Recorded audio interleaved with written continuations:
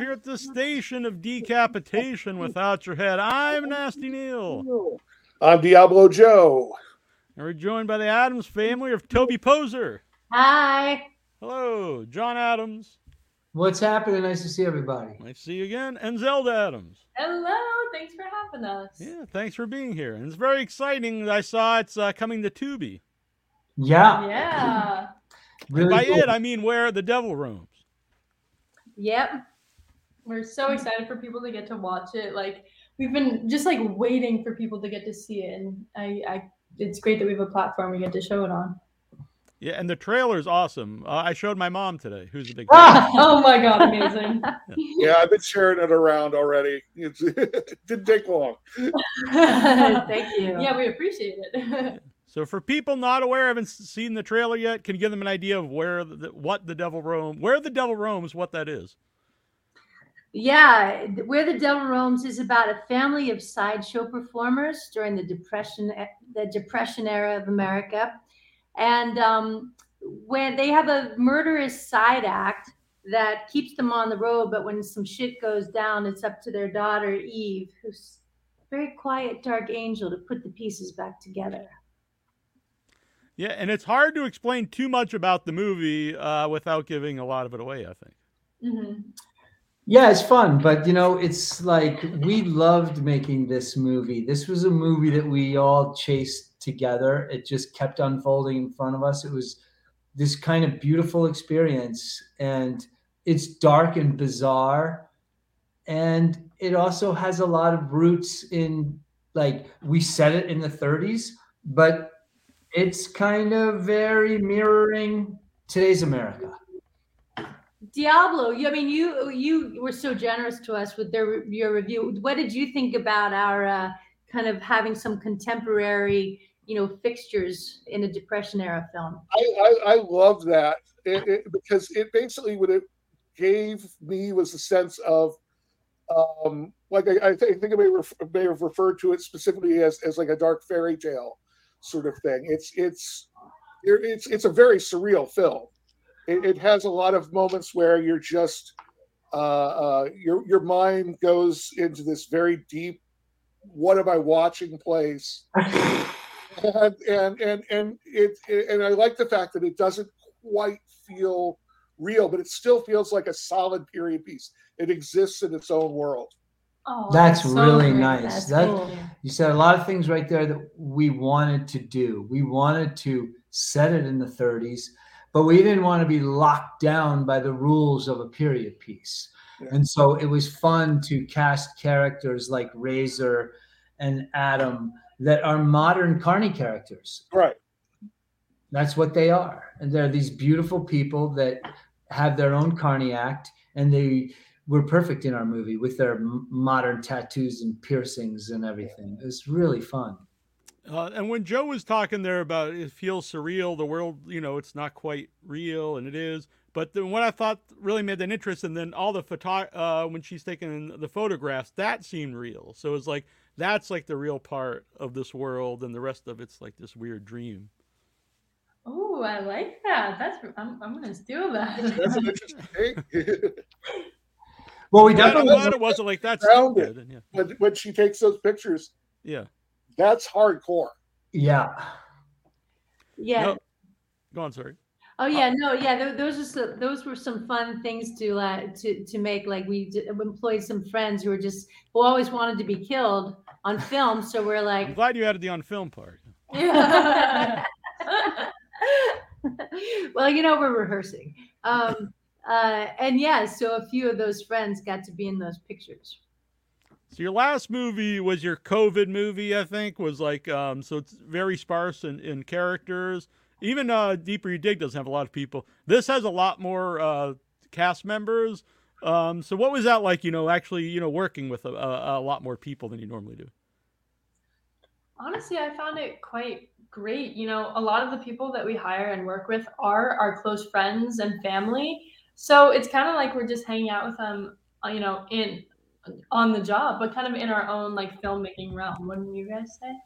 Yeah, they brought a lot of, we want to expand our characters, and we want to expand like our palette, you know, and so finding the right people to work with is a joy. And I think we were wildly lucky about the people that we got to work with, because they all brought, you know, we had our ideas of what we wanted, but they brought what they had. And a lot of the time that was what was beautiful about their characters, was just what they had inside of them. You know, again, it's like people like Razor, people like Sam, people even like our neighbors, or people from the grocery store who wanted to be killed. Like the woman that gets killed over the tire is a neighbor, and she loves our horror movies, and she's always talking about them. I want to be in the horror movie, and she was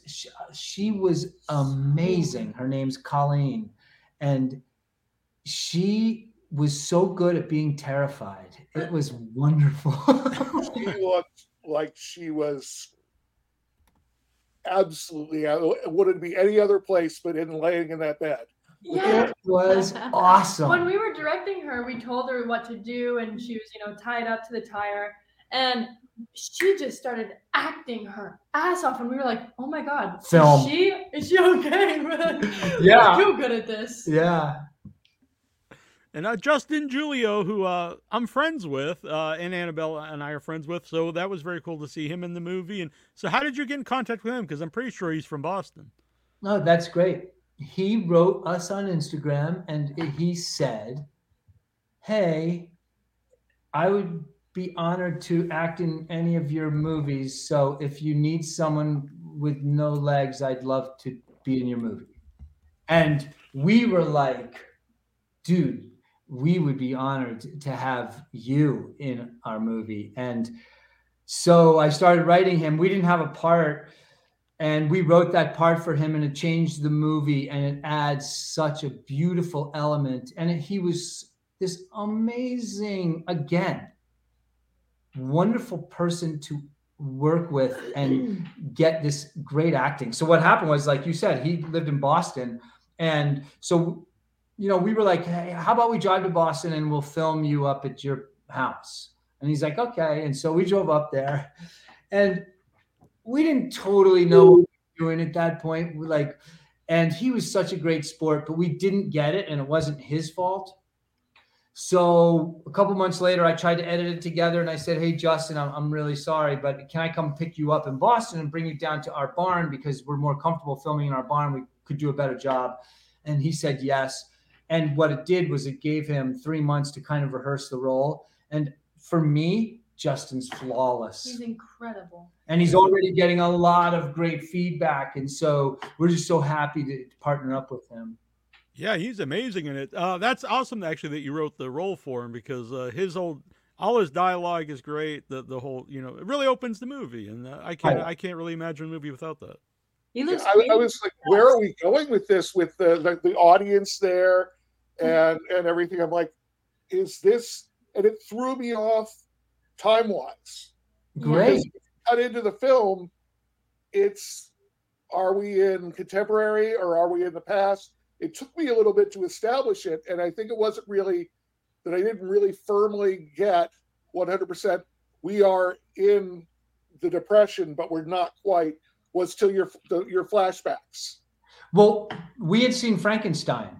Yeah. And we had just watched Frankenstein in the middle of when we were kind of talking with Justin, and we were like, "Oh my God, we have to have an intro like Frankenstein. We have to do this." And it's like, it was just perfect timing. A lot of the time, that's the way we like to make films, is allow things to fall into place.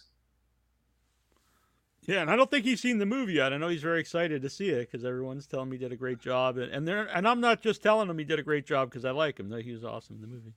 He's fantastic. He really does set the tone for everything to come. Oh yeah, he does such a nice job of it. He has so much weight that he carries on his shoulders in those first minutes. You know, basically, you know, rolling out the mythology of the film. And with some lofty language, and he's got a great voice. Oh yeah, It was just such a pleasure. We couldn't be happier. And he cut his hair for us, and he was just a sweetheart. Oh yeah. Even at the beginning there, I almost thought, is this like an old poem that he's reading that I don't know about? And I was like, oh, it must be written for the movie. But it was. Well, it goes back to what Diablo says, which is it's a dark fairy tale. And what better way than to start out with a narrator? And, everything just worked well with him. So we just love that. It could be my favorite part of the movie. I have a lot of favorite parts, but that is definitely one of them. Now, a lot of the locations, were they just stuff? I'm sorry to interrupt you, Diablo. Were they just places like you had in mind? Like, hey, we should use this at some point? Or? We are sitting exactly. Let me show you something. Thank you for having us to dinner. Well, then you did have them. right here. Yeah. No spoilers, folks. Well, that's amazing. Yeah, we really shoot basically within 3 miles of our home, and because we're so fortunate, our grandparents we're in our grandparents' home right now. They have an incredible house, and it's very 1930s looking.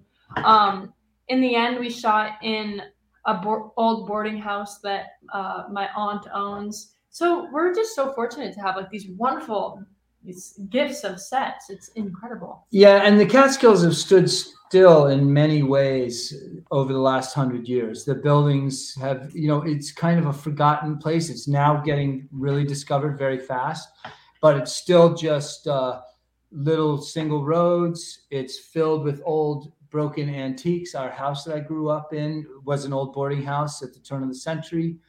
And we have access to real old things that we just used. We didn't have to go out and really buy anything except the dolls, right? Yeah, except the dolls. But what's so funny is I just thought about this now. A really big part of the storyline is Eve, taking photos. I think that was born from one of us literally finding that camera around our house and being like, oh, this looks like it could be from the 1930s. We should use it. Yeah, it was my dad's. Oh my God. Yeah. So funny. Every time I saw the shears, they looked just like my grandma's old shears that we had around the house forever. And I tried to find them. I couldn't find them. But yeah. Weren't they beautiful? Yeah. They are my grandmother's old shears. Oh, excellent. Oh, that's marvelous. Yeah. Are you guys near Hunter Mountain? Go on. Yeah, we're near Hunter Mountain. We're kind of like an hour and a half from Hunter Mountain. We're in the Catskill Mountains, but I used to play soccer in Hunter Mountain quite a bit, didn't I? Yeah, we played Hunter a lot. They were a good soccer team. Oh, okay. That's where I learned how to stone carve was in Hunter Mountain. This is her house. This is her house. Hello, it's good to see. This is the only house when I said that nothing's changed since the last 100 years. This is the only house with internet. So. Oh no. What were you saying, Joe? Sorry. Well, I was going to ask you. You had mentioned that you like for things to kind of come to you as you're working and feel right. But one of the things that I was really impressed by was the whole visual progression of the cinematography. Was that something that you planned out ahead of time, or was that something that developed during post? Well, I know that personally, I knew where this story was going, and I really wanted the colors to change as the story went on. I think it's super important because it's such a transformational movie. Things get really dark and dead and not very good, and I really thought that changing the coloring was important to me. What do you think? Well, that is what happened. Zelda said we should turn this into an old movie. Yeah. And I thought it was a great idea, but we filmed it and it looked so beautiful that our first pass, when I brought it to Trey, our effects guy, we decided not to listen to Zelda. And so we gave it back to Z and Toby, non-color corrected. And she was like, well, I love the movie, but turn it to black and white. Yeah. I love the vignetting that started to develop towards the end. And it's just the little bit of flicker. It wasn't overdone. It wasn't, you weren't beating it in the ground. I thought it matched like the themes of the movie, like things start to age and rot, and the movie did it as well. Yeah. And that was the time when talkies also were replacing the carnivals in vaudeville. Mm-hmm. So it was kind of fun to step into cinema. And I think there's a very performative, theme going on with the mother really wants her daughter to have some fame, and they go these little sideshow performers who just like have Buffalo Horror Show starry eyes. So it was kind of fun to sort of put them into a film where they were almost like the devil's actors, the devil's puppets, by the end. Mhm. Is anything in the carnival stuff inspired by anything like you've actually read or researched? Well, absolutely. First of all, when we knew we wanted to make this movie about the Carney circuit, we just looked up hundreds of pictures of the Carney circuit, which was really fun. And very quickly, we realized how poor those carnies were, and knowing how poor we are, that we were going to be able to match their production, because a lot of those like posters were just self-painted by non-artists, and so it was built by rotting 2x4s and canvas sheets. So that was really fun because it made the production process a lot easier. Like when we first started filming, we watched a movie called what was it? Vampire? No, Nightmare Alley. Nightmare Alley. Oh, And I turned to Toby and I was like, "Oh my God, we're so fucked," because it looked the production value of that was so expensive and so high. And Toby was like, "We're not making that kind of carnival. We're making a nasty old carnival from the Catskills." And then I felt relief, and it was a lot easier. Have you seen the original Tyrone Power Nightmare Alley? I have not yet. I'm dying to. Oh, they're both great movies, but it is much sadder. Oh, cool. A much sadder sideshow. Ooh. Yeah. Another thing that did inspire this, though, I'll be honest, it's not the most showy inspiration, but I used to watch American Horror Story all the time, and season 4 really stuck with me because of the clown antagonist. He scared the living hell out of me, nightmares every night. But I tried to think about why he was so scary, and it was because of like just the way he looked and the makeup effects that he had, but also his emotional storyline that they gave him in that season was super impressive. And that's one of the things that inspired this movie, was like exploring the story behind antagonistic people. That's actually my favorite season of American Horror Story. I know some people actually hate that season. I'm always confused because I think it's the best season, especially from beginning to end. Yeah, because I think a lot of the seasons I think they kind of run out of ideas and then they kind of repeat themselves. But that one from beginning to end I thought was great. Super I creative. agree. And you're like sympathetic for all the characters. And they did something fun too, kind of jumping into, kind of meshing modern with, when she would go in to start singing something from Ziggy Stardust, Life on Mars. Oh, right, yeah. Yeah, they did that a few times that season. Those were great, like the musical montage there. I love that. I like when things break rules and they know they're breaking the rules, and they do it because it's going to be something really incredible.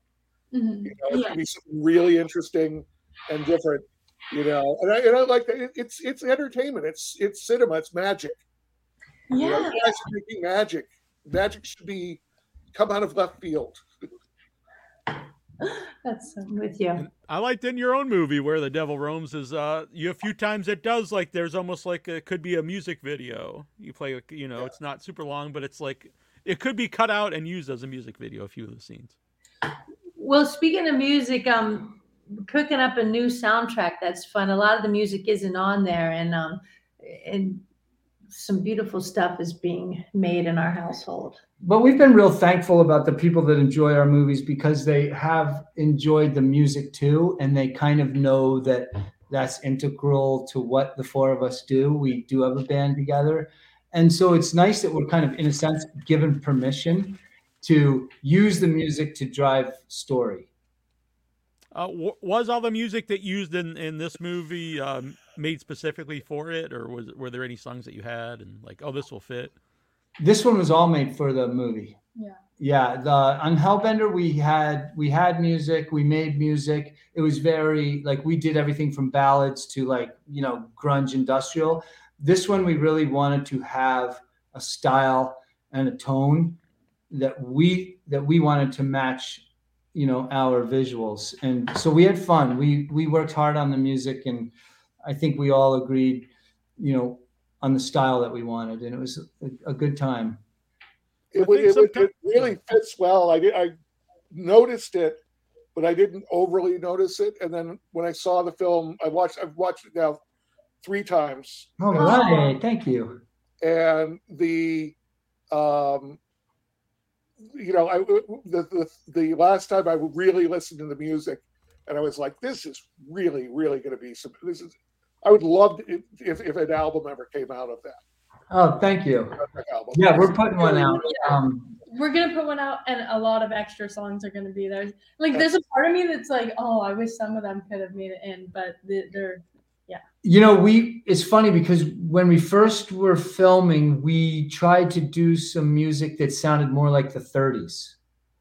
And we did it. I think we got to about 3 songs and realized, like, no, this isn't honest. Like, we're not being honest. And we canceled it and got back to what we did. Yeah, I think you made the right choice. I think, I think there's no better way to watch a movie than in the theater with people and on the big screen. And usually people can say because it's a big screen and you can't escape and all stuff. But also a big part of it is the sound, because the sound's all around you. So what was it like watching Where the Devil Roams in a theater with people? Oh my God, so nerve-wracking. For our premiere, it was crazy walking into a room like full of people, because we'd only seen it on a computer screen this big. So one, you're nervous seeing it on a huge screen. Like, are there going to be any mistakes that we couldn't see on the tiny screen? And then that fear is just fueled by the like hundreds of people inside the theater. So it kind of feels like you're watching it for the first time. And like, that is kind of a horror movie in itself. And I think in London at Fright Fest it's going to be in the IMAX, which is really crazy, which will be kind of fun. Have you been to Fright Fest before? Yeah, we were there with The Deeper You Dig, and we had a great experience. Have you guys gone? Yeah, I've been. I was twice. My first movie last year, it premiered at Fright Fest, so that was a very very nervous experience for me. Yeah. I have never been. The first time I went I was just as press, which was cool too. But that's like an amazing festival. It's so busy, and a couple of the theaters are giant there. I think one of the things that we all know about watching the movie the first time with an audience, or actually any time with an audience, is you think you know what you've done, you think you know the movie you've made, and then when you watch it with an audience, you realize, oh, no.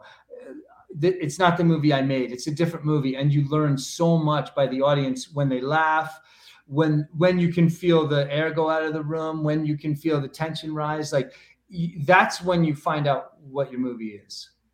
Have you ever edited a movie based on like reactions at a festival? No. I know people have, so I don't know. Our kind of rule is, don't ask anybody anything, do what you want, and then suffer the consequences. We do learn a lot, like, afterwards, though, like from reviews and critics. Like, we do think about it when we start making our next films. That's true. But I always say, though, that I would hope that there is some maybe division, because I think you don't want to be too safe. If you're constantly trying to please people or make something you think they want to see, you're just not going to grow. It sounds hokey, but I really do mean that. And I know with this one, we really tried to kind of, try some new things and flex some new creative and visual muscles. And by doing so, we've taken what we've learned and gone and stretched that out to try something new with our new feature. It's important. Yeah, I loved it.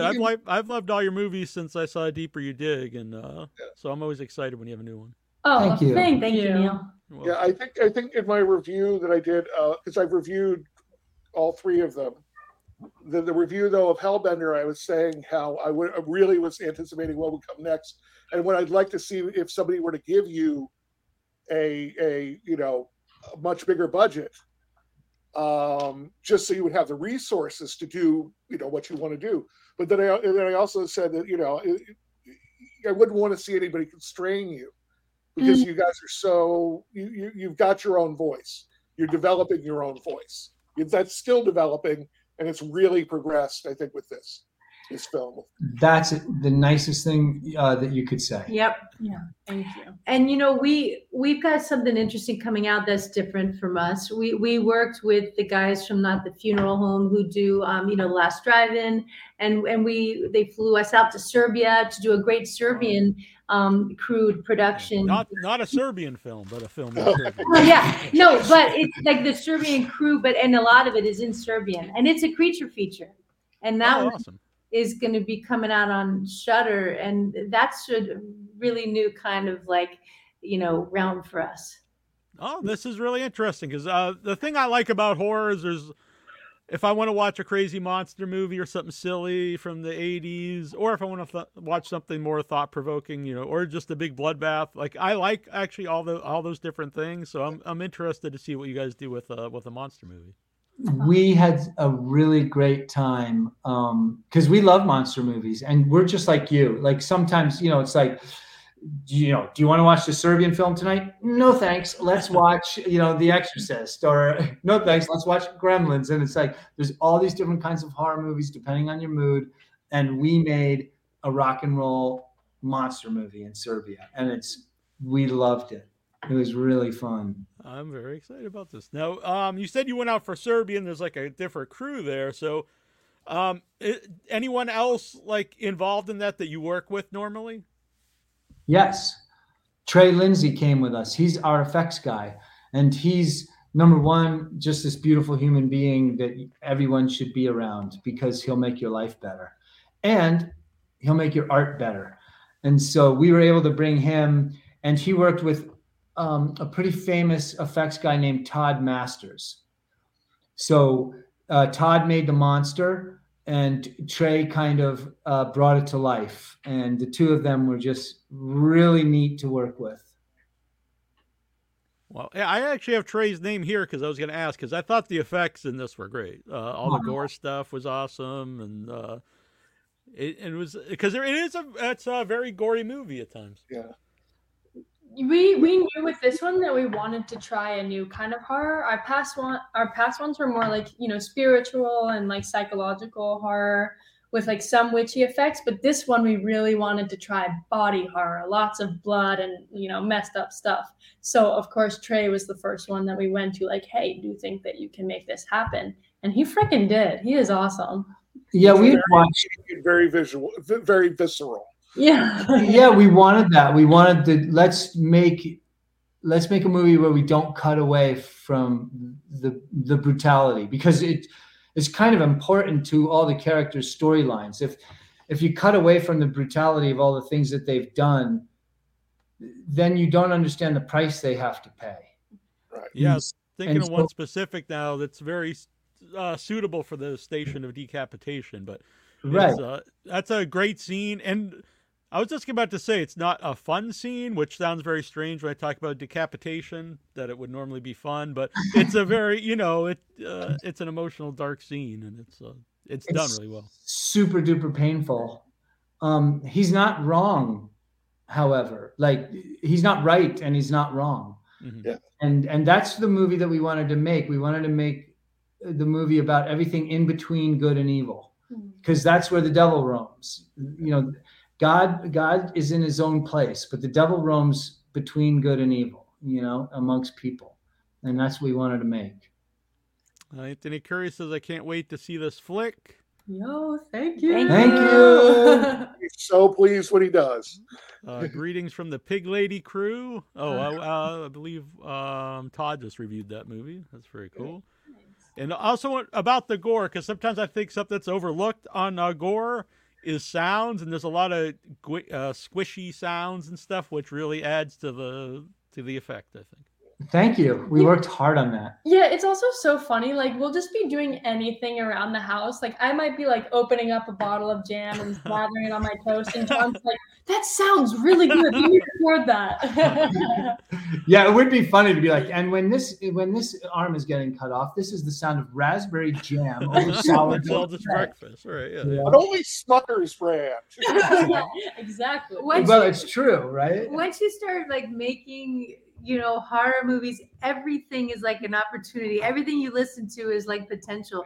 Like what was I doing the other day? I was there was like an old bed spring, and I just started playing a song, and it bing, bing, bing, bing on this old rusty bed spring. And I was like, oh man, that is like the soundtrack. And John's really good at taking those sounds and kind of manipulating them and stretching them to their even eerier. Well, yeah, like about metal, like, metal cuts through a lot of flesh in this movie. And Toby found a kind of like a Japanese sitar when we were in a small town in Bisbee, Arizona. And so she bought this little Japanese sitar, and that actually is the sound for all the metal cutting. It's not saws, it's that, and it sounds perfect. It's like there's something just special about it. And we were like sitting in a bathroom in this really weird sort of haunted hotel in Bisbee, Arizona, I think, when you were like playing it. Yeah. Because we found it there, and he's just sitting there. I hear this noise, and I walk into the bathroom, and John's just like sitting on the toilet, going. You okay in there? I love it. And I hope to hear wonderful with you guys. Yes, and I hope to hear some bed springs in your next song down the road.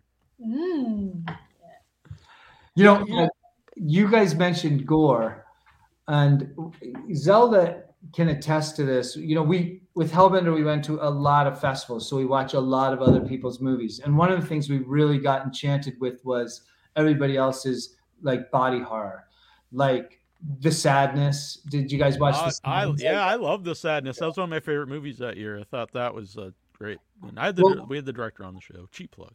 We really loved it too, and it had a big effect on us. And it was like, you know what? Those guys aren't cutting away, and they're doing a really good job. It's not like computer baloney blood. It looked like how did they do that? And that's fun. That's fun art, And then we also fell in love with a movie called The Golden Glove. The Golden Glove. I've not seen that. Ooh, if you want brutal, dirty, bloody, makes you not feel good and have to take a shower after, that's the movie. And I get a big smile when you say that. Well, you're gonna have a bigger smile when it's over, but it's a brutal, nasty movie. It's supposed to take place, I think, in the 70s. And Germany. One of the things we loved is 70s Germany. What we loved about it was that it felt so grimy. There was no production value to it, and it just seemed so honest. Yeah. Did you guys see Megalomaniac? Loved it. I did too. That was my favorite film of last year that I saw. Well, Same. all right. Yeah. That blew my mind. Yeah. I feel bad I've not seen it. I haven't either. That's brutal too. Yeah. I'm glad that's finally getting a release.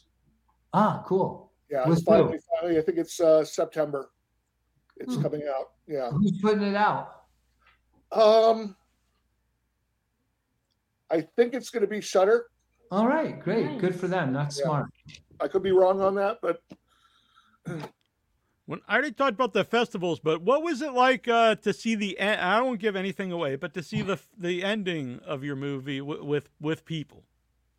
I like Zelda. Yeah. Zelda did an impression of John in the movie. I'll tell you what it was quiet. Really quiet. It was really quiet. I thought maybe know whether, for me, I think it's super funny, but I think people were a little shocked. And then the music came on, and then everybody clapped. And there was this huge, big clap. But it was like, I was very interested in, what did you think was going to happen, Toby? I thought it was quiet too. Yeah. What did you think was going to happen? I was wondering if people were going to be like, oh, but I didn't really hear that, which is almost even better because it's like a shocked silence. Yeah. It was a shocked silence. So it was like, I was like, oh man, I think we knocked the wind out of them. I thought people were gonna laugh. Yeah, me too.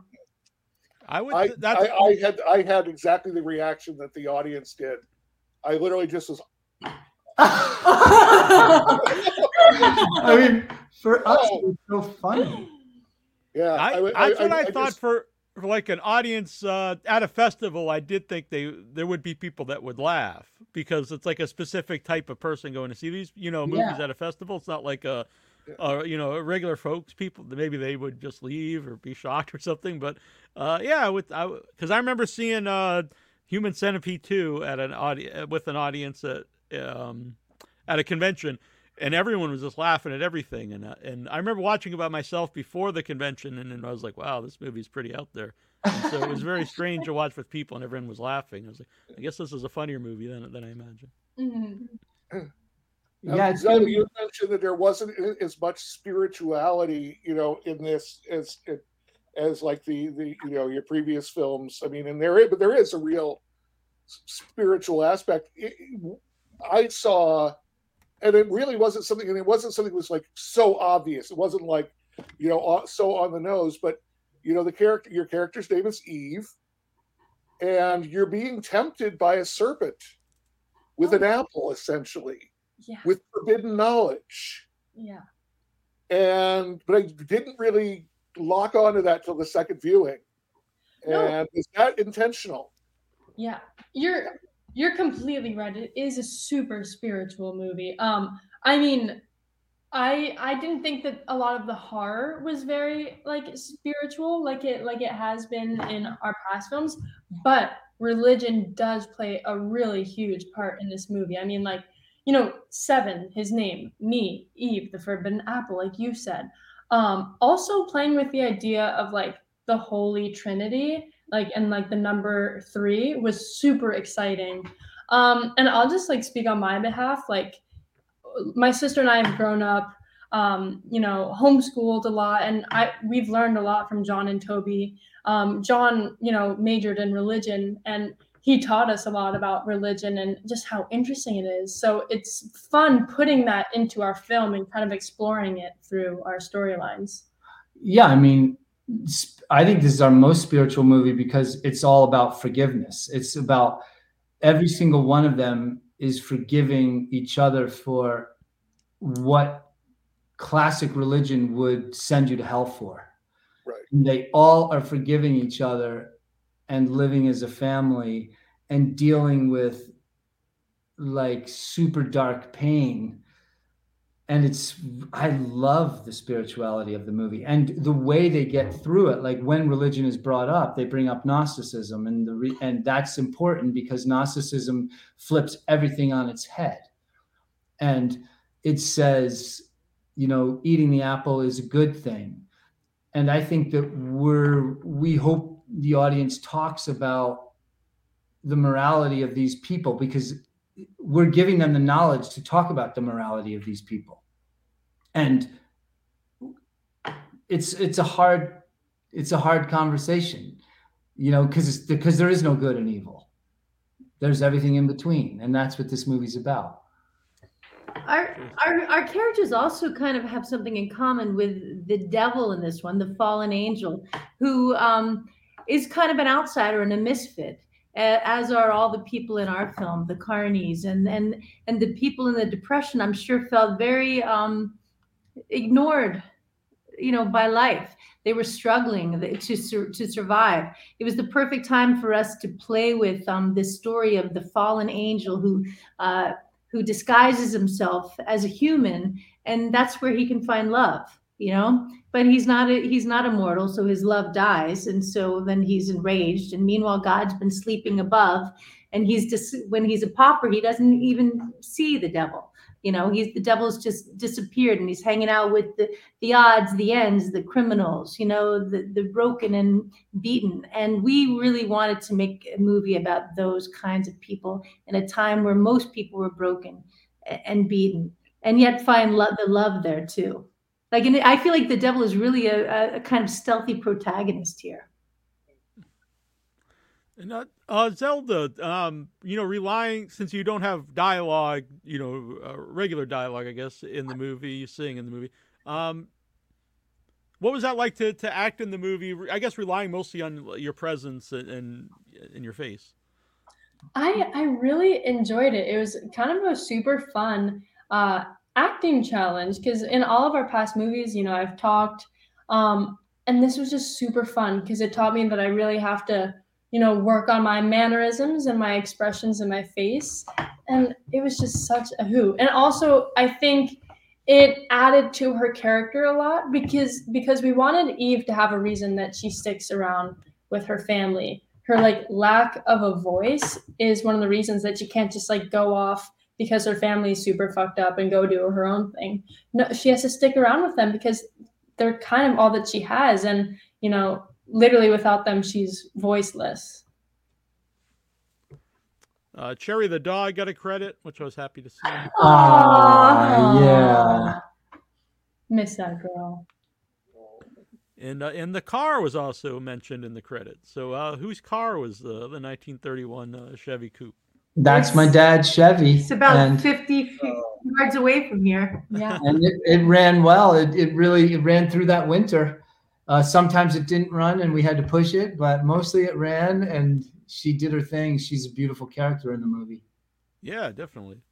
What was the shooting length that you had for this? I mean, there's a lot you guys are doing in this film. I mean, it's a period piece, and that's a real big undertaking for any filmmaker, let alone indie. It doesn't seem that long since Hellbender, that it came out. Go ahead. It was great. We love shooting in the winter. The winter's cinematically perfect for us and like our themes. It's brutally cold and it can beat you up pretty bad. Yeah. And we also were wearing like real 1930s clothes, and it made me realize these don't keep you that damn warm. Like, the shoes I wear, which are like pretty little kind of like ballet 1930s shoes, they were wet in 1 second and my feet were ice blocks. You looked really good in those clothes. Yeah. It was worth it. That's what we've learned is like shooting in the winter. It's hard because realistically it is super cold, but it is so beyond worth it because it's gorgeous. We only shoot in flat light, so everything is kind of like has a dark, cool tone, and also blood looks just so good on snow. Yeah. No, Trey Lindsay. To get back to Trey for a minute. How did you find him? Is he just a friend of yours? Like, what's his background? I had a friend who used to come watch my band play in New Jersey, and then he started working kind of like for Fox TV or something like that. So I knew he knew people. And when Zelda and I made a movie called The Hatred, and we had done our own special effects and very quickly learned that that was really difficult. And so I asked my friend Robert Huntley, "Hey, do you know anybody who actually does effects?" He gave us Trey's name. And we just hit it off. Toby and I went out and met him. Oh, and you were there too. Yeah. We all went out. We met him for pizza, and we were instant friends. And he's just grown with us since the beginning. And we wouldn't be talking to you if he hadn't joined our family. He changed everything for us.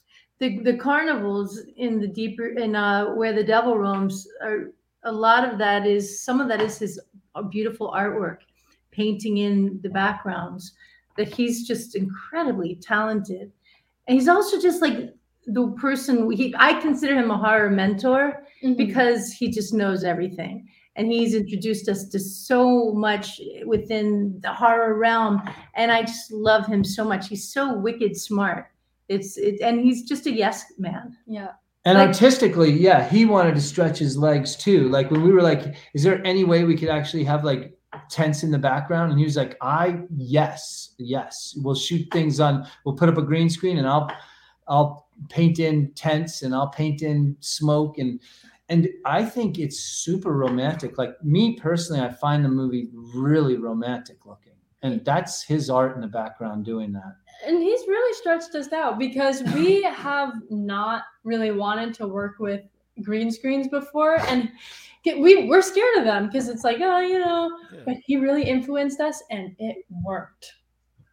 Yeah, I mean, the only time that I went, oh, okay, we've got a green screen going here was because of the situation of the opening.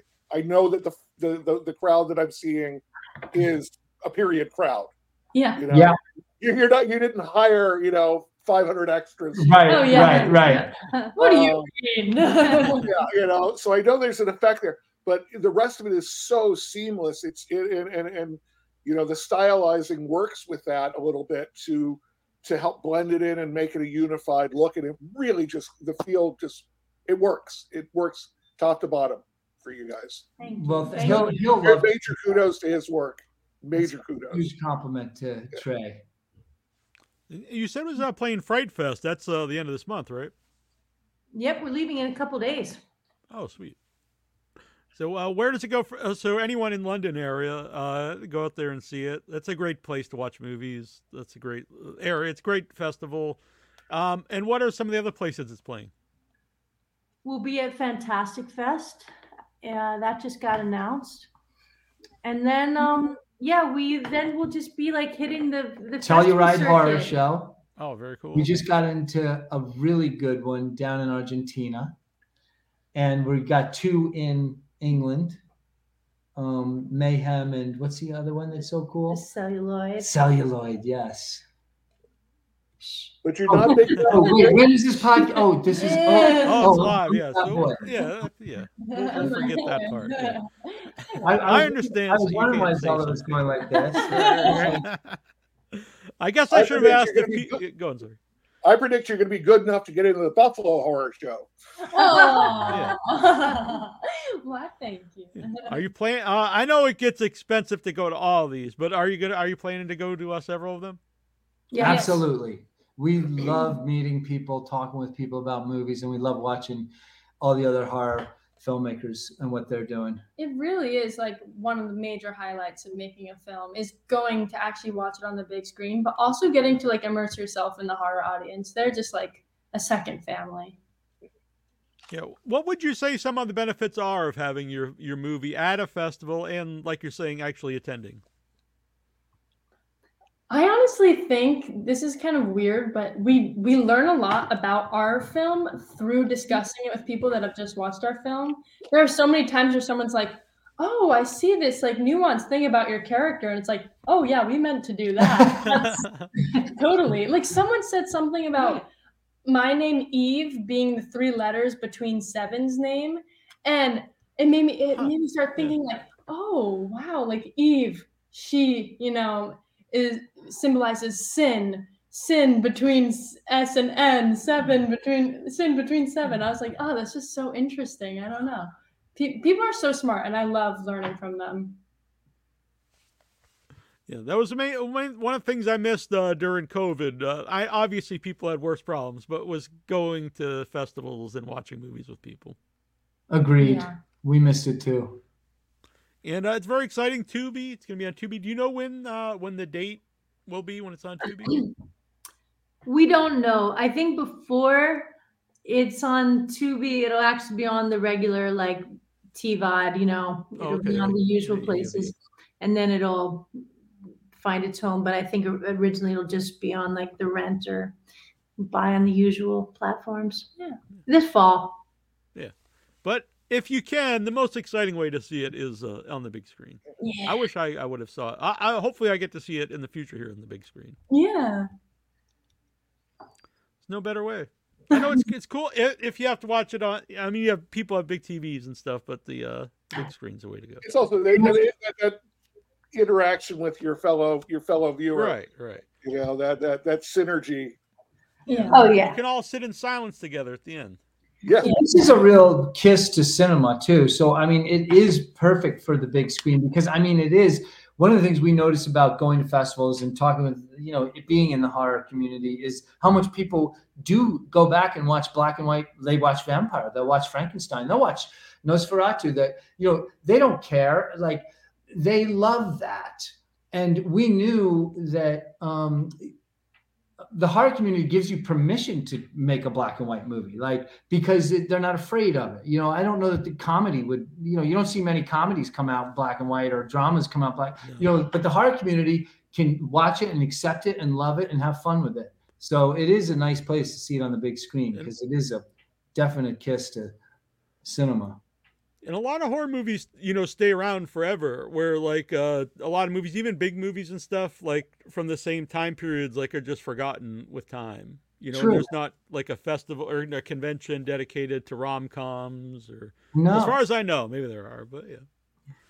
Come on, we know what you're doing on your Yeah, weekends. right. On Tuesdays, you're at the rom-com con. Right. But you're saying though, one of the coolest things I ever saw at the theater was the silent Phantom of the Opera with the live orchestra on Halloween. That was one of the coolest things. I want to see that. We've done that a couple of times. It's really fun. We saw Nosferatu with the live organ player, and it was phenomenal. Yeah. So cool. We do screenings where at the museum where I work, and I so wanted to try to put together for the 100th anniversary of Nosferatu a live performance. We couldn't pull it together. It was just, we'd just come out of COVID, Yeah. I would love to see something like Nosferatu or Phantom of the Opera with a band like System of a Down. Ooh, like just total heavy duty. I like that. Similar to you moving away, because you got like modern music set to something from another era. That would be interesting. As long as they get, I will say, unfortunately, one time I saw the Frankenstein, not the original Frankenstein. Well, not the silent one, but with a live band, and I don't think they understood the movie at all. It could be a disaster. Yeah. That's half the fun of it, right? Yeah. Plus, it already has a score and stuff, and it was not a good experience, honestly. Okay. But I like the idea. I have plenty of bad ideas. I've got more if you want to hear them. Yeah. Let's hear some bad ideas. But Zelda, were you always a horror fan, or they didn't force you into watching the horror? No, I don't think that they forced me. I just remember Toby gradually showing me horror films. I was like 8, and she was like, "There's this wonderful little movie called Carrie you might enjoy." And I think since then I was hooked. That was a good one. I enjoyed watching that with you. Yeah. And we had good talk about it. We really did. Yeah. And I think it slowly kicked in. Yeah. Well, I think it's okay. I mean, obviously, as a horror, fan and a supporter, I think it's great to introduce kids to horror films because I think it teaches them to deal with a lot of their fears and a lot of the good and bad in the world. It keeps their mind open, but you have to do it in a way that they feel safe.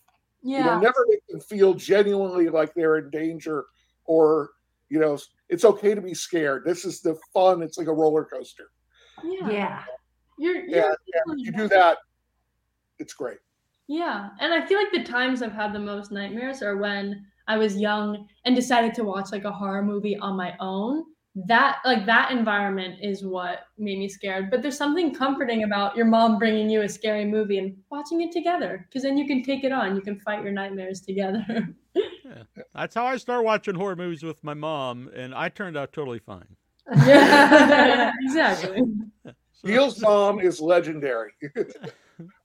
So the first movie I remember is at the drive-in. So single mom would bring my older brother who's 9 years older, instead of get a babysitter, just bring me along. And so I was like 4 or 5, saw Night of the Living Dead, and I got upset when the pickup explodes and the zombies are starting to eat the people. And my mom told me, "Oh, they're just having a barbecue." I was fine ever since. That is so great. That is very, very cool. What's your mom's name? Brenda. All right. So I've tried to get her on the show. Maybe we'll get her on here eventually. Oh yeah. All right, so where can people follow you and Where the Devil Roams or Hellbender to see, what you're up to? Well, all of our films and trailers are on our website, which is wonderwheelproductions.com. But we're mostly on Instagram at adams.family.films or Twitter, adams_films. And we have, and our band, Hellbender, with the E's for sixes, or sixes for E's, hellbender.com is our music. Yeah. which we're all big fans of here. Yeah, thanks for Thank spinning you. it this month. That's really nice of you guys. Yeah. Thanks for letting me know here. If we make another vinyl, we'll send some of the first wax to you guys. All right, I'll put one up right up here Oh, nice. next to something or other. But yeah. Oh, by the way, last week I'll actually send it to you. So last week we had Fred Vogel on from August Underground. And so in between interviews, I usually play like some music set to just imagery from the person's movie. And so I just threw it together real quick because I didn't have a lot of time. And I was watching, I was like, this is really like, it was very disturbing seeing pictures from August Underground, which is a very extreme horror film. And I was playing and Zelda singing, and I was like, this is very strange. Awesome. I love it. That's great. So it worked very well. Well, anyway, thank you guys for coming on. This has been awesome. You guys, it's Thank always you, nice Neil to talk and to Joe. you. Thank Thank you you. very much. Wonderful talking. Thank you, Neil, for bringing me on today. Of course, yeah. Thanks for coming on. And Annabelle, sorry she could not be here. She liked the movie, wanted to talk to you guys. We'll see you guys hopefully live soon, right? Maybe on the road. Yes, yeah. That'd be beautiful. Very good. All I right. can't wait to see your creature feature. Yeah, Yes. I'm very excited. Should be pretty soon, actually. Yeah. It's I'm called very- Hellhole. Oh, Excellent. hellhole. Interesting. So, and Shutter Shutter is the one who did it. So. And I want to know what Brenda thinks about it. Yeah. Yes, right. That'll Yeah. be the important review. Show it to Mom before anybody else. Let's get a quick review up there. Yeah, I'm trying to think what her favorite horror movies are. I'll get her on and we'll talk. Okay, good. Yeah. But Hey, I thanks, do. guys. Yeah, I saw a lot of movies I probably shouldn't have saw at a very young age, but it's all right.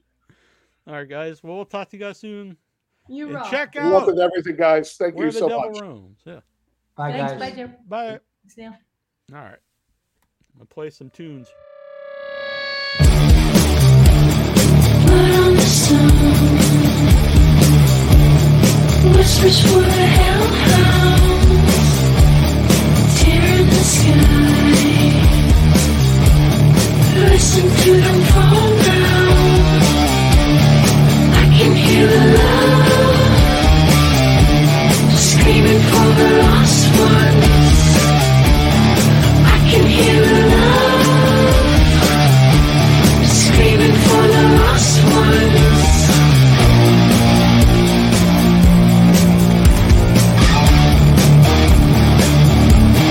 Whispers for the hellhounds.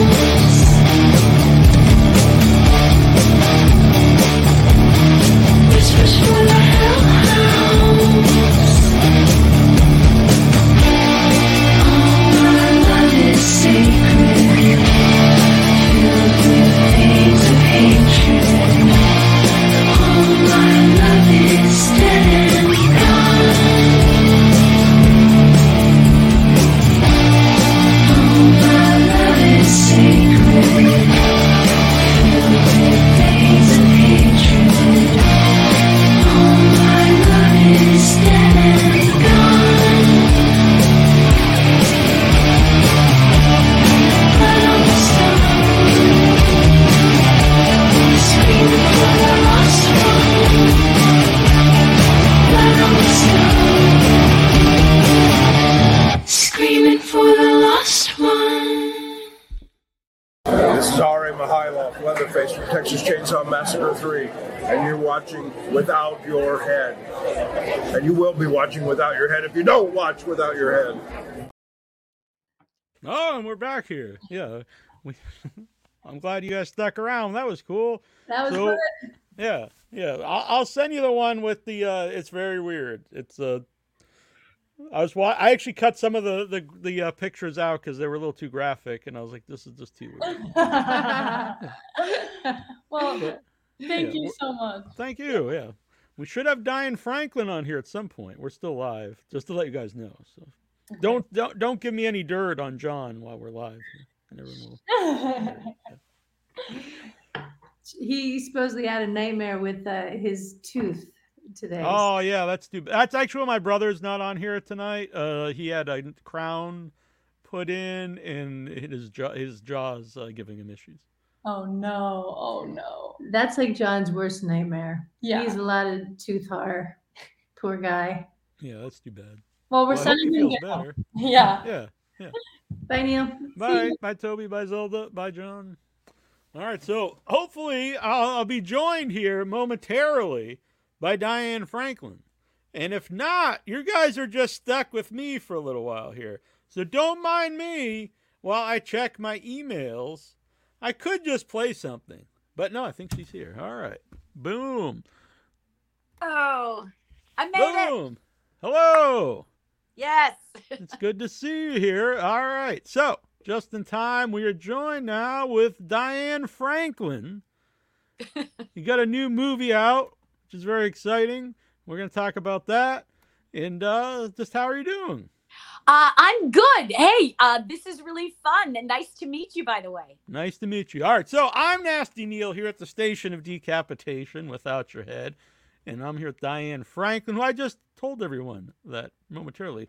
And we're going to talk about Waking Nightmare, which is out now from Terror Films, which is really a unique movie. And if people haven't seen it yet or they're not aware of it yet, like, could you give them an idea of what it's about? Oh, yeah, for sure. So basically, here's the deal. I play a mother, but it's not just like the token mom. Okay, so basically, here's the story. I have this is a story about a college girl who is played by Shelley Regner, who was in Pitch Perfect and 1, 2, and 3. She was one of the Bellas. And she is coming home from college because her college roommate died. Committed suicide, as we think. So basically, she comes home and she comes back to her family. Now, this is very common right now, where an older kid will come and live home with the family. This is like in the 20s, 20-year-old so coming back from college. She comes back and she's had some problems before she left. Even she's been sleepwalking. She sleepwalked since she was little. And I, as her mother, am very concerned about her, as is her father. And basically the deal is that she comes home and, things are a little rocky, coming home, living with your parents again, never easy. Okay. It's always got some kind of drama, leave me alone. I have my own life, but at the same time, you live in my own house. It's that conflict. Right. And then basically she is, she sees her old friends. She's kind of figuring it out. What do I do? And she's trying to make believe I'm fine. Nothing's wrong. But her condition of sleepwalking is getting worse and worse and worse. And so what's happening is when she does sleepwalk, she has no memory of what she does. And I, as her mother, am very worried about her at the beginning of the film. But as we go through the film, you start finding out that the problems do not begin and end with the daughter. The problems continue and break out into the family. So this film, I'm going to tell you what is so cool about it. First of all, it's super indie. All right. The credits are indie. The framing, the shots, this is nothing you've ever experienced before. And even the story, where it goes. This film is, I've never done a film this cool. I mean, it's really cool. It's just takes you and shakes you up. And my part in particular, if you've ever been a fan of my work in the past, in the 80s, I recommend do not see this film because I am not like you've ever seen before. This is a whole different ballgame. So if you want to remember me as the sweet, nice, innocent girl, and you want to keep that memory, totally cool. That's great. But this is the film that will probably change your mind.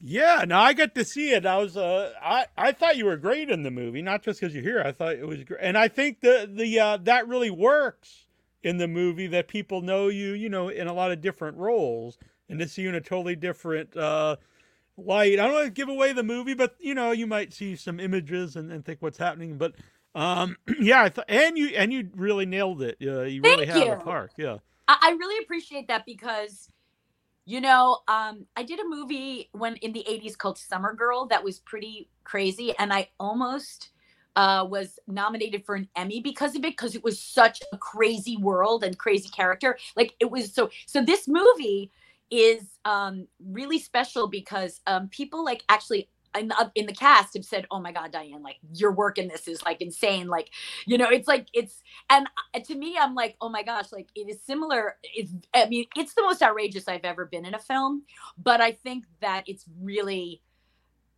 exciting. It's pretty cool. I mean, and I appreciate you saying that you like the part, because I think that it wakes you up. You don't see it coming. Yeah, and I didn't, and when I was framing it, I didn't want to mean like, oh, it's just cool because you think of you a certain way and you're totally, cast different, but that's part of it, but you really did a good job with it, which, really adds to it. And is that part of the reason what interested you in the role to begin with? Well, I love challenging parts, and I like to push myself beyond my comfort zone. I really like to try things that I've never done before. Any role that demands something of me that no one's seen. I love surprises. I like to surprise my audience, and I like creating characters that are completely different. And I'm not afraid to get real and raw. And I'm not afraid to bring truth to things, like bring truth to people and roles, because the whole goal of acting is really to bring the human condition. In this particular case, in this movie, like, okay, so you might watch it and go, oh yeah, I just want to be entertained and it's really cool. But a lot of people can relate to this situation. A lot of people can relate to the parent who is controlling and crazy. There's a lot of parents out there who, are crazy. I mean, and I'm not going to say like, let's just put it this way. I'm not the first person who's ever said that. Okay. So, sometimes you get a parent that means well, they think they're doing the right thing, but they are not they're just not. Mm-hmm. So I really feel that this character will help a lot of people who watch it, because they're going to go, oh, wait, like that, we thought that they was the identified patient, we thought the daughter was the problem. Wait a minute. It's not just the daughter. So, yeah, and I think, you should be able to, you grow up thinking, well, I can always trust my mom or my dad. Right. And then, that's very horrific right there. The idea. Completely. And again, what's really cool about you saying this is that what is horror? There's special effects and there's ghoul and, monsters and, there's all kinds of horror effects. But to me, the scariest are the ones that could actually be real. I mean, this stuff to the extent of the story isn't real, but the situation is. And I think that's what makes it really cool. I feel like, and you can tell me how you feel about it, the movie, like after you watch it, you really, like after you've gone on this ride, it's like being on a roller coaster. During it, you might be like freaked out or like what's happening or really confused. And then afterwards you go, that was really cool. Like I would watch that again. Like it's kind of, like, wow, once you want to kind of know what's going on, then you watch it with different eyes. But you can tell me your thoughts. No, I think that's a good point. There's, a movie just off, for example, like Fight Club, if you watch it a second time knowing like, the twist or whatever, then you can see different things, throughout the movie that you weren't looking for to begin with. And I could totally see what you're saying. Like, once you know where this is going to watch it again, and you could see maybe some hints in just the way you act around other people and whatnot. And I wrote down a couple. I thought your delivery on "You Can Trust Mother," and I thought that's really when your character starts to go a different way. And I love the delivery of that. It kind of gave me a Psycho vibe, like from Norman Bates kind of vibe. Yeah, I think this is going down. My role in this film is going down as one of the scariest moms that exists. It's going down in the Carrie mom world. I think. I think it's pretty rough because also I also have to say that like my relationship with my husband Jamison Newlander, who played my husband, we have a really good relationship because there's always someone in a family who's really maybe aggressive or pushy, and then the other person is the passive one. And it's nice to see the relationship between you, kind of see how does this family get away with all of this, and it's because one of the people in the family's passive. And I think that that's usually the case, where something, if someone's the pushy, crazy, angry person in the family, there's got to be a passive person who allows it to happen. So that dynamic is real, and I think it'll hit home. By the way, how did you like my scenes with Jan Birch, who was amazing? Yeah, multiple time guest here on the show, Ian Birch, really cool guy. And yeah, your stuff with him is intense. Yes. It was intense, and we had a great time doing it, and it was very, very intense. The acting was intense with him. It was intense with Shelley as well, when we did the kitchen scene, and it was, in acting world, it was fun because we could trust each other and we could play off each other, and it was, we felt safe. Every time you see one of those scenes where I'm like really violent, then all of a sudden, after they'll be like, cut, and I'll be like, are you okay? Are you okay? So I'm like, did I hurt you? Are you all right? Like, it's kind of funny, just, my nature, would come out after. So I think horror movies, and especially independent horror movies, give a lot of really good roles to veteran actors that you don't normally see maybe in other genres. And so, you're not just playing the mom character that's just there and the mom doesn't really do anything. You're right, the token mom. I totally, that's exactly, like, people ask me why I do horror, and it's like, because that's where the meat is. That's where the roles are. That's what the emotion is. They're not often given in a TV show, or a lot of films, they focus on the teen and they have the mom just show that they have the mom or dad there as a token that the child, this is the world that the child's been brought up in, but we're not going to get into their storyline, which is fine. That's the story and the focus of whatever that is. But in a film, I think this was really unusual because the story obviously is focused on the daughter, but we're brought into my world, and I think that's unusual. I don't know, you know? I definitely unusual, and it works in the movie because I think it takes you off guard because you're like focused on, like, oh, she's the mom, you can trust her or whatever, which really works for the movie. Yeah. People, I'm telling you, when you see this, you will be surprised. Even by me saying this, and you kind of understand what's going on a little bit, you will be surprised because it is, even when we did it, I had no idea what was going to be the result. I just knew that when I was in the moment, we would just, take it, and everyone was really happy about what happened. Now, you've done horror since the beginning of your career, so you've done horror movie stuff. But had you done like so much like a violent role before? Good. I'm glad you asked that. No, this is my first role that I have ever been violent. And I have to say, it's interesting. I'm really glad you said that because I'm not somebody who likes violence, really, except for the fact that I mean, look, if somebody messed with my kid, I'm sorry, but I get violent. Right. My kids, like, I'm sorry, I would go there, just that's the way it goes, right? So you never see yourself as being that until you're in a situation where you have to protect your loved one, and then bam, you are there. I would say that it was interesting because playing somebody who is that angry and that it's so like a flash of white light. I think the idea is like when anger hits you, it's like white light. You can't control yourself in that emotional state. It just comes out, and anyone who's near you is going to feel that and be affected by it. So it's kind of interesting. It was an interesting experience going through that because it's not cognitive, it's emotional. Does that make sense? Yeah.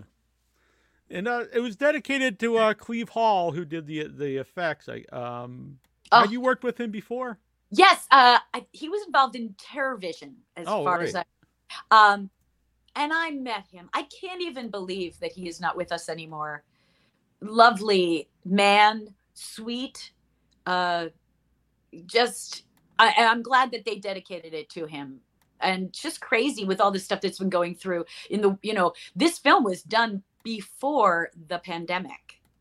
And then the pandemic hit. And then, so we were always, all of us in the cast were like, when is it coming out? And, part of it was like, well, maybe it'll never come out because we don't know, and I'm really glad that it finally is out. And I'm glad that they made a tribute to him because this film has been hanging on the thread, like kind of just waiting to come out. And I'm glad that he was able to participate in it, Clive. So that's special. Yeah. And I'm glad, it's a movie that was specialty because it's, you're doing different things you never did before. And, what was that like though, to wait like 2 years or a year before it actually get released? It gets weird. It was so weird. And I've never in my life done a film that didn't come out, within a year or so. I mean, maybe Bill and Ted's, maybe a couple of years for that. It was just odd, and I kept saying like, when, why, what's holding it up? I guess I have to say that this was really perfect timing because I want to share this with the audience too. I'm a SAG member. I've been a SAG member for 50 years, 50. Okay. So because of that, with the SAG strike, you're not allowed to promote or do any interviews.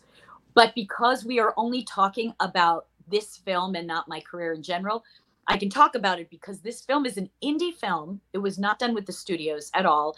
And it is being distributed on a private platform of Terror Films, which is why I can do this interview. If this was being distributed on Amazon, I could not do this interview. So it has to do with the timing of it. Is getting a lot more exposure, I think, than it would normally if everything else was out.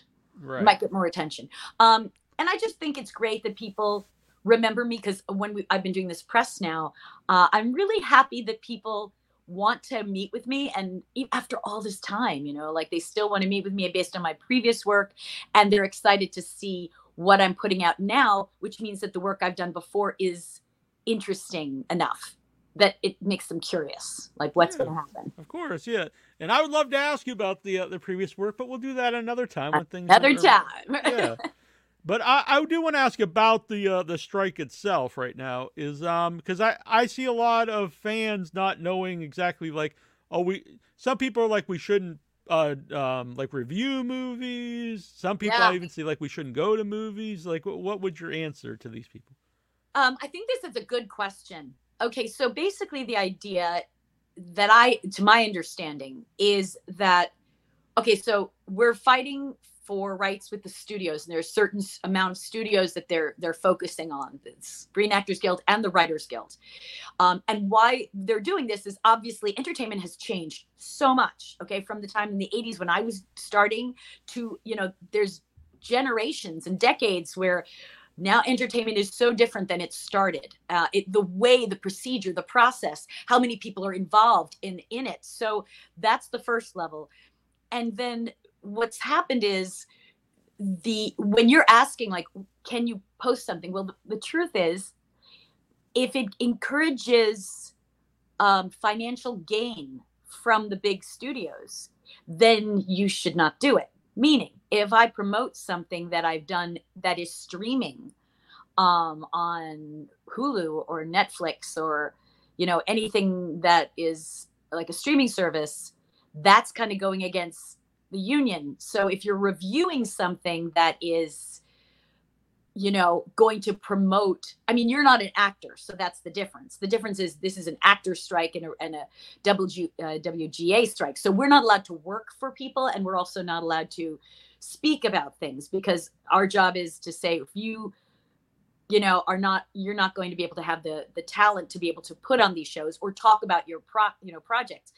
For someone who's not in the union, you can probably write what you want because you're not in it. But it definitely would say if it increases employment, if finances for those companies like Netflix or Amazon or stuff, then it's going against, it's going against helping actors and writers. That's, right. I think, really the point. The point is the financial gain, and giving people content. I mean, on the other hand, like if you said, oh, don't watch that movie, well, then I think you're doing good. Like, oh, you don't want to see that, don't do it, maybe then that's the way to go. But that's as far as I know, what I feel about what I know about the strike. Right. And primarily on the show, we talk mostly about, independent yeah, it's good. For the That's most part. good. And this is where the little guy gets the chance to fly, I just did another film last year called Pareidolia. And it's supposed to have a screening in the UK in October. And so they want to fly me out there to be there. And it's also going to be at Fear Fest in the UK. It's showing. Oh, yeah, Fright Fest? Yeah, Fright Fest. Yeah, I think Fright Fest. Thank you. I thought it was Fear Fest. Yeah, the wrong name. I produced my first film last year, and we premiered at Fright Fest. It was a very exciting time. Oh, really? Wow. Yeah. Very cool. Very nice. Well, so it's going to be shown. It's going to be showing. It's going to do the film festival circuit, but I'll be over there. But again, that film is going to get a little bit more press, I think, because other things are not going to be able to be promoted. Which is good. I think it's great. All the indie films, and everyone's got their own personal way of showing things. So, it also gives I'm going to say the audience, the entertainment audience, a look of like, okay, if we don't have these commercial films, what are films like? What is this world like? And I think that's kind of a good thing for them to feel, because they may take for granted all the special effects and all the, makeup things and all that, even the talent and the actors that are, there. So maybe, I don't know, maybe they'll have a great appreciation next time as things, start to get fixed up with the unions. Yeah. Have you done like the festival run before? Have you been had a movie at the festivals and actually gone to them? Well, this is very cool. I do not normally do short films, but I did this short film Pareidolia, and I did a film called Falling Up. And it was for this director named Austin Ramey, who was a lovely guy. He was a student at, I want to say, Art Center. He went to Art Center, and he had a film that was a time period piece, sort of like an X-Files kind of story. Mm-hmm. And it's a long story basically, but basically he promoted it and put it in the Hollywood Real Independent Film Festival. And I won my first award as Best Supporting Actress for that film.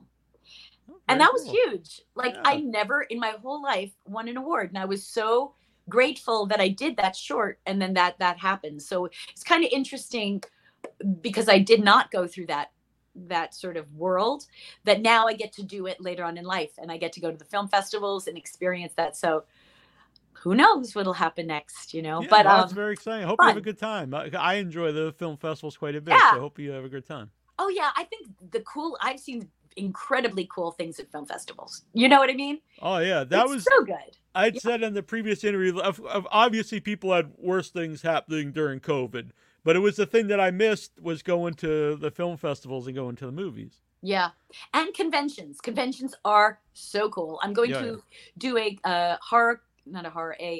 convention in Pensacola, Florida, Pensacon in February at the end of February.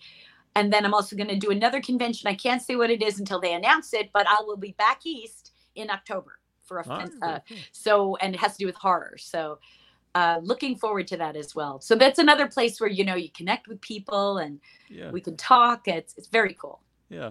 Yeah. And the festivals, especially for short films. So the features usually end up, they'll end up either theater or Shudder, maybe, or Tubi, something like that eventually. Yeah. But a short film, sometimes there's no other platform for them to go to. So sometimes I've seen really great shorts, but I've only ever seen them at the festival run. Exactly. And you remember them, right? Yeah. I'll never forget. There was some short films. I will never forget them because they were so powerful. Or you want to see that actor again. It's kind of interesting. That's a good point too. A lot of times I'll see a short film and I'm like, wow, I really like that. And then it makes me seek out either their other stuff or the filmmaker were going to make a feature film, and I was like, well, I remember they're short, now I want to check this out, and that's very fun. I agree.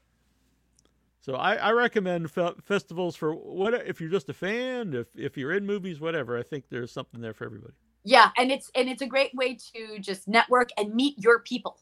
You know, that's another thing where with conventions and with film festivals, you're meeting your people. You're meeting the people who love what you love, and discussions, and it's just super cool. If you've never gone, go do it. It's so good. I agree 100%. Yeah. I mean, that's how I got involved making movies is I went as press, and then I met people, and, I got involved, made a short film, and then made a feature film. So I love it. And is it horror? It is a horror comedy. Horror comedy, great. Yeah, it's I find that very, horror and comedy actually are very close because people in the horror community usually have a really good sense of humor, and they're nice people. Yeah. I mean, it's real. Yeah. And I think they're the two best movies to watch with other people because there's a nice interaction there. You can laugh or scream or whatever, together. As opposed to a drama, you could all sit there and cry together, I guess. But it's not. Well, no, but you're busy watching the story, and it's a lot of dialogue, and you're so busy in your head that you not necessarily have the the feeling. It's a thinking place. More with drama. Yeah, it adds to the community aspect. I think the communal aspect of watching a movie together, if it's comedy or horror. Yeah, I agree. Very good. And I really liked Waking Nightmare. Not just because I thought it was a really good movie, and it was very unique. And really, your performance was great, and it really made me smile, and it was great. It was good.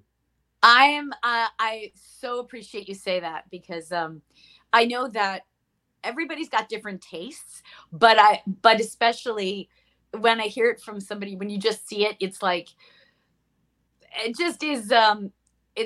It's satisfying because that's the energy you put into a role, and you want people to get it, and even if it's not your style of stuff, like appreciate it. So, but I know it is your genre, so yes, yeah, I'm really. And I do watch other movies. I'll let I don't want people to take away my horror card. I like kind of movies in general, but this is a horror show. But yeah, very cool. I do want. This is an independent film. I just do want to mention it because today is the anniversary, not 10th anniversary, but it's the anniversary of the movie. And we had the director on last week, Fred Vogel, the final interview. Oh, I'm so glad you mentioned that. All right. Fred is so cool. He is a good guy, and I adore him and his wife so much. They invited me to do that film in Pittsburgh, and it was the description. I mean, here's this guy, he's making these films, and he's like, okay, I'm going to make a film. It's kind of like a play, and it's going to only have like 3 characters, basically. There'll be a couple extra characters or whatever, but we're going to try to make this work. I'm going to try to shoot it like a play, sort of. And I thought, wow, like that's what indies are about, like being able to be creative and take a chance and try something. And so what I love about the film that we did, it was called The Final Interview. If you ever get a chance to get it, do. Because what happens in this film is you have to listen so well to the story because you're visualizing so much. And so when we watched it in the theater, not a pin drop, like literally no one got up, no one went to the bathroom. Everyone was like, because you can't miss a beat of that film. Like every piece of information is important. So everyone's just sitting there really tense. And at the end, when it ends, everyone's exhausted. Like they're looking at each other going, wow, like I've never been to a movie where there was no talking because everyone really was listening to the dialogue and imagining in their minds what was happening. And I mean, I just thought it was really sophisticated of him to go there and take a chance to do that. Have you seen the movie? Yeah, I got to see it actually at Buffalo Dreams Fantastic Film Festival with Fred. It was the first time I met Fred. When it was a few years ago, 2018, 2017. And it exactly said, going in, I was like, I knew it was a dialogue-driven movie. And, I was thinking, it's like 2 hours, whatever. But no, you're into it. You're invested right away, and it's not boring at all. You're really invested in the characters and see where this movie goes. And it's a psychological sort of a machismo thing going on. Like it's two guys that are like, you're actually saying like, who's worse? Right. Who is the real villain here? Who's the bad guy here? Mm-hmm. Between these two guys who one is up for a death row and the guy who's interviewing him. And I'm sort of playing this. I mean, I play a television producer, but I'm also the voice of the conscience of it's an important part because, like you said, you have these two characters who's not even necessarily the villain, who's worse, and then so if you don't have like the middle person like yourself, it might not work. Yeah, you wouldn't know kind of where to bend or what to see. I give additional information that helps us understand the full story of my ex-husband and Granger Hines, who played my ex-husband, was amazing. Like he gave like an Oscar-winning performance within that movie. Yeah. Like just like everything stopped. We went, whoa. It's great to see actors really flourish. I mean, I have been doing this for so long, and the only thing that stops me in my tracks is when an actor says, "This is for me," and they give. Whereas, like, some people go, "Oh, this is just a job. What are my lines? Where do I stand? I'm done." But the diamond in the rough is the actor, and I don't care if they're famous or not, is the one who takes advantage of the moment and says, "Okay, I'm going to rock this." And that's exciting. Like that's exciting for me to work with them and also to say, hey, that's why the creative arts are so important. So. Yeah. Granger was there in Buffalo too. Both the actors and great performance, great movie. I think it's Fred's best movie. And today's the anniversary. I just want to mention because you can get it for a special price too, which is $10 off his website. Oh yeah, people do get it. Yeah. And it's limited to 1,983 copies. So. Yeah. And they also have cards. He has it's got a bunch of cool stuff. You can't get anywhere else. They're like collector items and they're signed by me and all this stuff. Very cool. Yeah. Great movie. So yeah, I just wanted to mention. See, these are going to be little jewels. Like in my career, I have like the ones that are commercial success, but then these are the ones that, like, if you're a collector, they're cool. Like they're jewels. Mm-hmm. And when we talk about festivals, I was really happy I got to see that at the festival. And it never got like a release really like on a streaming site or anything. I think you have to get it from Fred. You have to either rent it or buy it. So I was happy to see that at the theater. And it was very weird because we finalized this interview actually last Thursday right before I was doing the interview with Fred. So it was a really weird coincidence. That's weird. That is weird. Yeah. And he just messaged me here on Facebook. Awesome. Yay! Please tell Diane how amazing I think. I send my love to both of them, and I'm glad that he's recovered. He had some, I think, problems surgery-wise, and just, as if like life is hard, and then some. So I'm glad he's okay. Yeah. So people should check out Waking Nightmare. I really dug it, and it's really nice to meet you and talk with you. A pleasure. It was so much fun being on the show. And again, you guys, if you're scared of me, don't be. Come and see me at the any convention I'm at. You could follow me on social media, actress Diane Franklin. I guess I should change that to actor Diane Franklin. But I've started, I put that down before actor came into play. Isn't that funny? Mm-hmm. So actress Diane Franklin is my Instagram, and Diane Franklin 80, Noah S 80 on Twitter, and Facebook. I'm on Facebook, Diane Franklin Official, but that's me. So, all right, very good. I'll follow you everywhere. All right, I love it. Not out in the streets, but on social media. Everywhere. That's fair. I'll take it. After seeing the movie, I don't think you want to be on the that's side, that's right? a good point. It's a good point. Yeah. Now I'm going to be very safe after that. Yeah, and I always try to say actor as well. Because you don't say directoress or something, Yeah.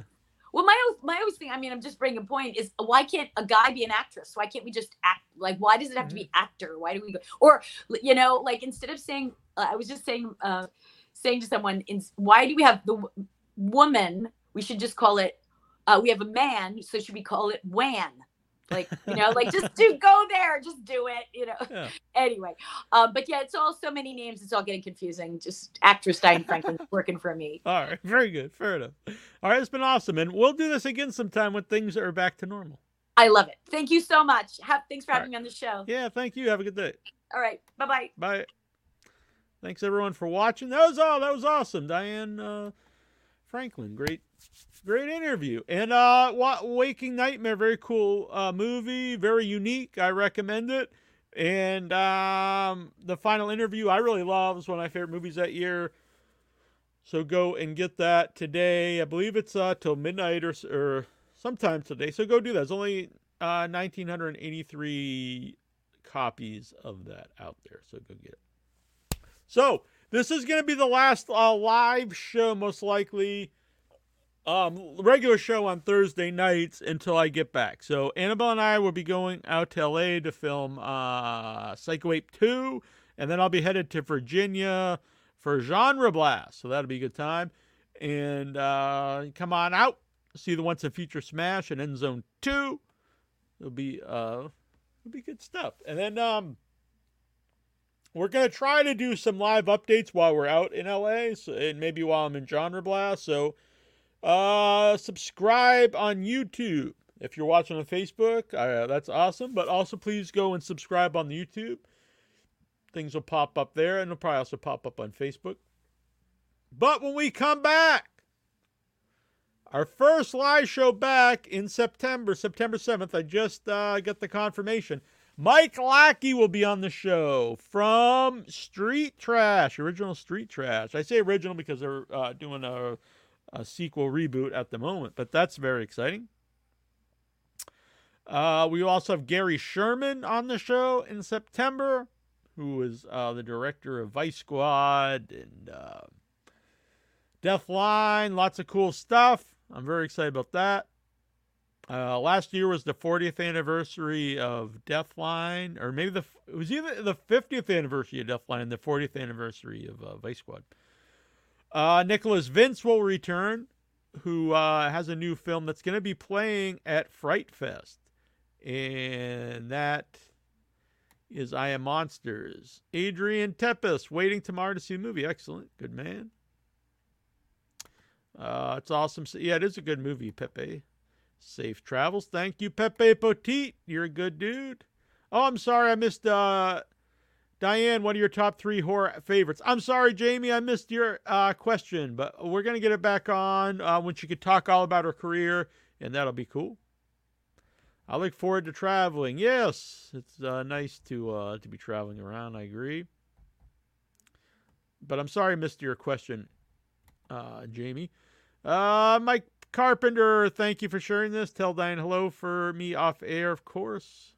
We will do that, Mike Carpenter. Here's, I got a little excerpt, a little clip from Nicholas Vince's I Am Monster. Now, Nicholas Vince, some people know him as Chatterer from Hellraiser 1 and 2. And I know him as the man with the best groomed beard I know. But besides that, no, he's a really sweet guy. I'm a huge fan. He's a writer. Was doing podcasts for a while. I think that's on hiatus. Does some short films. And so his new movie is I Am Monsters. And I'm really looking forward to seeing this movie. Here's a little clip of it. They invited me in for a chat over tea and biscuits. I explained I'd always felt like an outsider. The gentleman assured me we can't all be rugby-playing types, and you'll probably grow out of these feelings. That's when I realized I didn't want to grow out of these feelings. They were part of me. I didn't push it any further. I mean, it was 1976, and it was illegal to perform a homosexual act under the age of 21. I could have been sent to prison for being gay. An all-male prison. All right. Well, I'm very interested in seeing this. I Am Monsters. I believe he did the play, one-man show beforehand, and this is the film version. That will premiere at Fright Fest in London. Final interview anniversary I mentioned. Also the 10th anniversary of Sharknado. And yesterday and today they were doing some theatrical releases. So we're probably too late right now. But yeah, you could have saw it the last couple of days at the theater. That would have been fun. Peter Dinklage is the new Toxie. I should have had the photos here, but Peter Dinklage, the first pictures came out from the new Toxic Avenger. The poster art and a photo of Peter Dinklage as Toxie. So Peter Dinklage plays the Toxic Avenger. I'm gonna have to wait and see. There's a lot of very cool people I like involved in this. It's just weird to me to do a big budget remake of the Toxic Avenger because I consider it like, this independent film, really very low budget. So it's very strange, but I'm not saying it's impossible. So I will refrain from saying really one way or the other until it comes out. The Texas Chainsaw Massacre video game comes out tomorrow. People love the Friday the 13th one. I was not a big fan, but I'm not a really good judge of this because I haven't really played video games since, honestly, I'm not joking, since N64. And so I gave that one a shot. I wasn't a big fan, but I've never done any of these other online video games. So most people love them. So this is probably, because I think it's made by the same people, probably like the same type of gameplay. I think the graphics are a little better. You can play. I think you can play as humans or as different family members. I think it's playable as Leatherface, the hitchhiker. Is Chop Top in it? I'm not sure. I think Chop Top and is the cook in it? I'm not positive. But either way, check it out if you're into the video games. Pepe Petite, this should be interesting. Yeah, I'm looking. I'm confused. For Mutant Toxie got laid a lot. That's true. Does it make you feel better or worse? It's like, hey, if the Toxic Avenger can get a fine young damsel, so can I. Or is it like, what the fuck? He can get this guy that's a mutant, that was mutated in toxic waste. He can get women and I can't. What the hell has this world come to? So I could see it going either way. So I actually didn't know until we did the interview that she wasn't allowed to talk about old stuff. So I had some stuff in my notes from her previous films, but that's totally fine. We will talk to Diane at a later date. Huge fan of Where the Devil Roams. People should check that out when they're able to, either at a festival. So, this all ties together. If you can make it to London, or if you're in London, because I know we have a lot of listeners in England, Fright Fest. So you've got Where the Devil Roams. You've got the short film with Diane Franklin. You've got I Am Monsters with Nicholas Vince. You got Black Mass from Devani Penn. A lot of good stuff there. It's a huge convention. I would recommend checking it out. Yeah, I heard this yesterday. They introduced a new character, Crazy Sister, in the Texas Chainsaw Massacre game. I know some people are against adding another character, but I don't know. I think that the idea is they also wanted, a female killer, which, if you're a lady playing the video game, like, I want to play someone like me killing folks. So that's fine. I get it.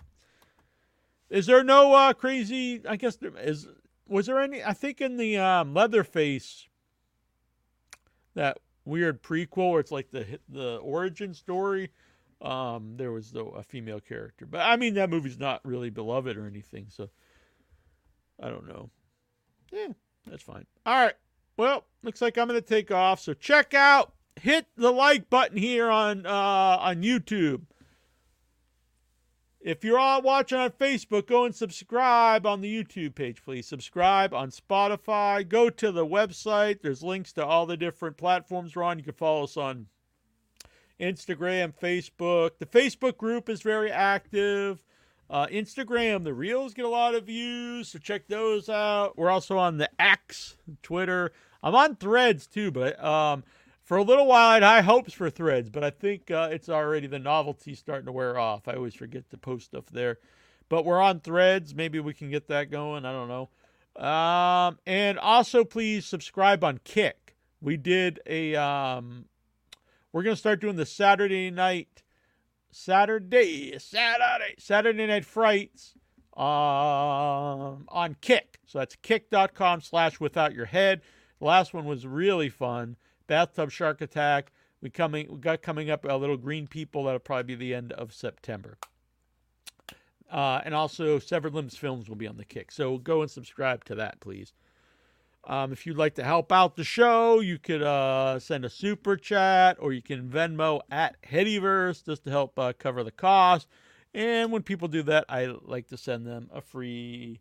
It's not free because you're donating, but you're not buying this. It's a thank you. I will send out a sticker. Boom.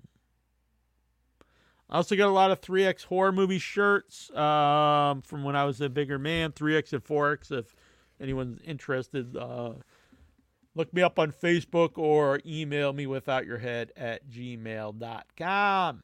All right, have a good evening. You as well, Pepe Petit. Thank you guys for watching. Big thanks to Joe Diablo for coming on.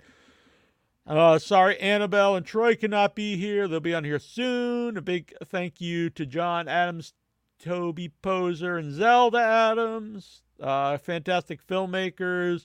And a big thanks to Diane Franklin for coming on. And our music of the month here, Hellbender. All right, so we are going to get out of here, folks. Good night, everybody.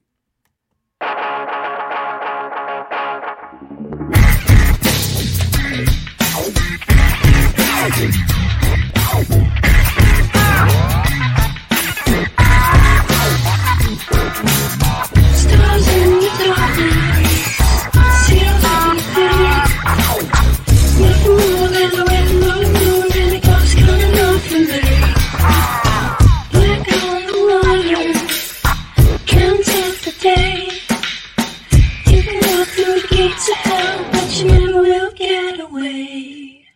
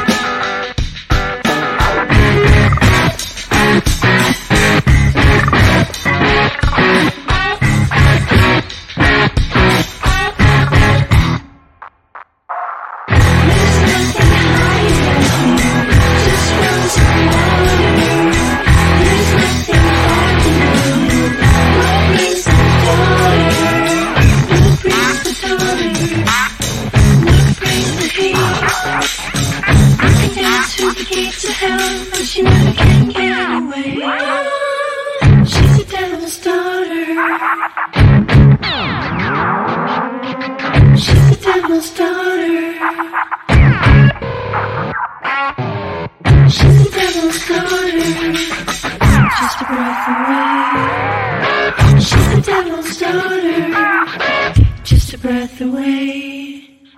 She's the devil's daughter.